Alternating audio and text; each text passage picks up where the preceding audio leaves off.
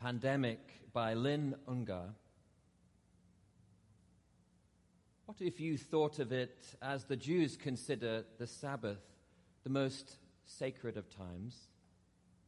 Cease from travel, cease from buying and selling. Give up, just for now, on trying to make the world different than it is.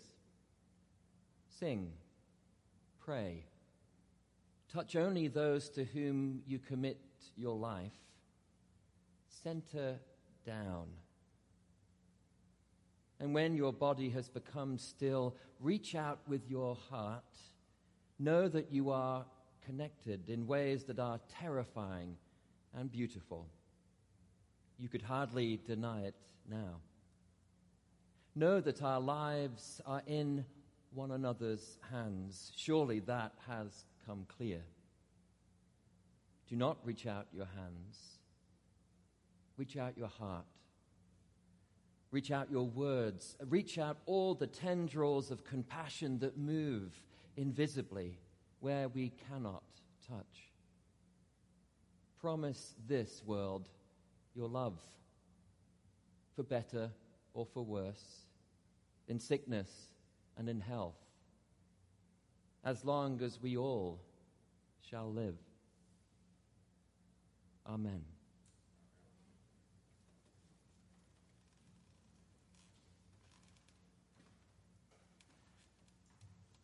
Have you ever wondered what it might have felt like to be Moses? Dry ground, thirsty people, no sign of hope but a rock and a stick and a promise from God. It's important to remember when we consider the scriptures that we always have the advantage of reading backwards. We know how the story ends. Water does come gushing forth. The thirsty drink. Moses gets a break. Perhaps now, though, at this present moment, we are more aware of how Moses might have felt.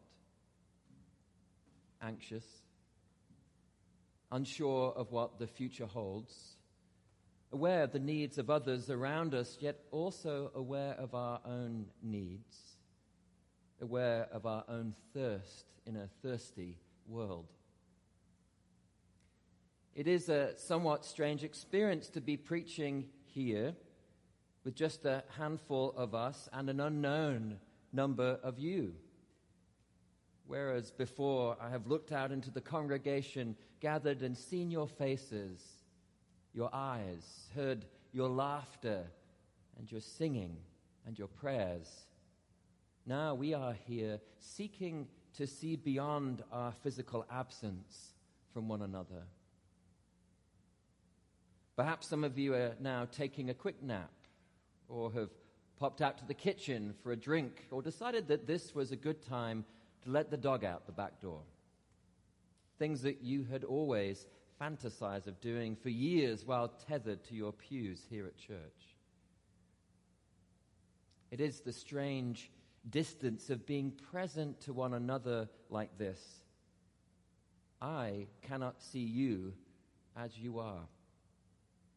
But distance might make the heart grow fonder, but it also requires our gaze to look beyond and wonder for the interior of who we are, to look for the water in the rock, even in this dry land.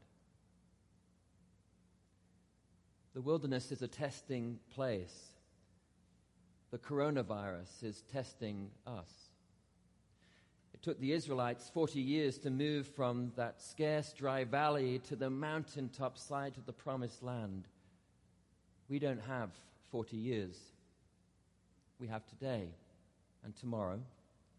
We have now. The neighbor to our left and to our right. We have the present hour and the people in the midst of your life, in your home, on your street. Yet when we look to our left and our right, what do we see? Water or rock? Do we see faith or fear?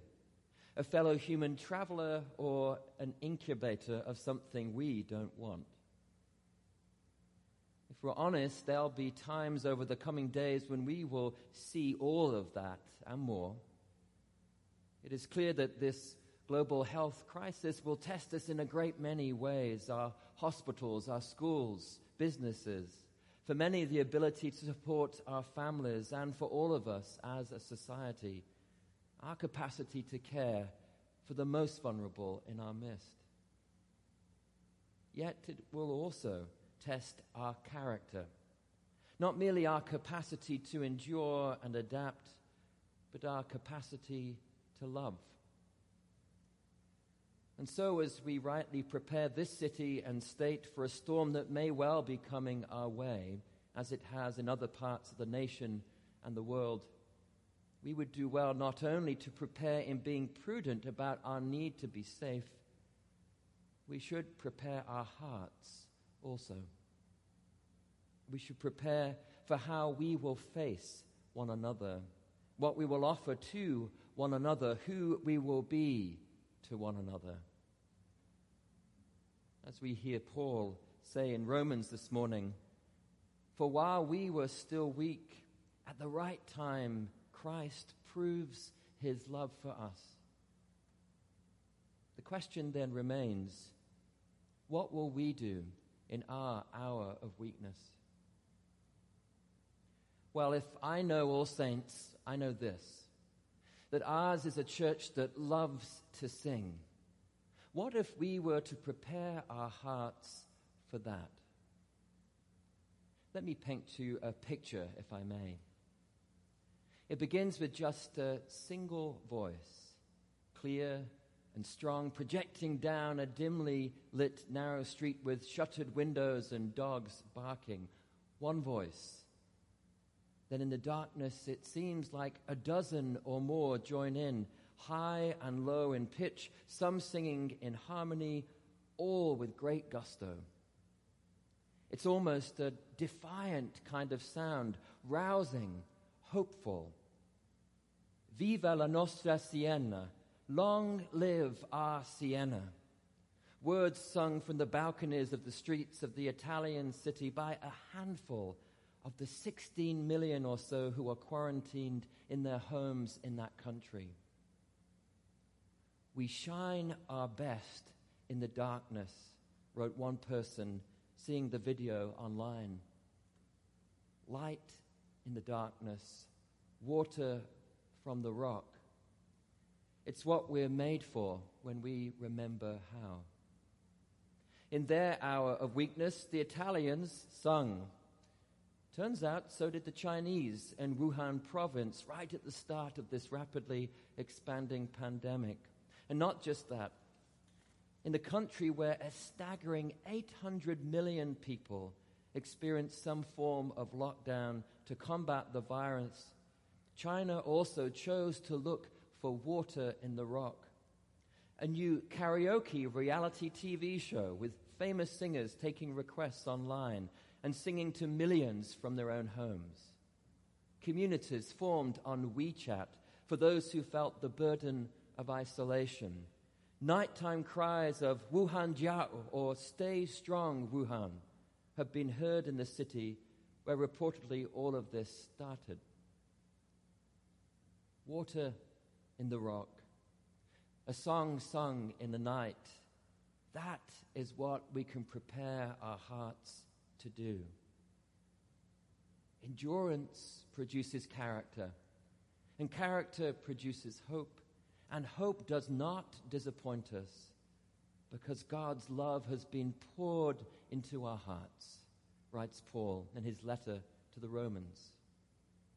Let us pour ourselves into one another's hearts these coming days. Let us find our hope in the power of such a love. When we hear the cries to be less, let us be more. When we are drawn toward the temptation to fear our neighbor, let us recall how fiercely and deeply we are called to love the lives God surrounds us with. And let us trust that the one who calls us into being is faithful and makes of us one body, no matter where we find ourselves situated today or tomorrow.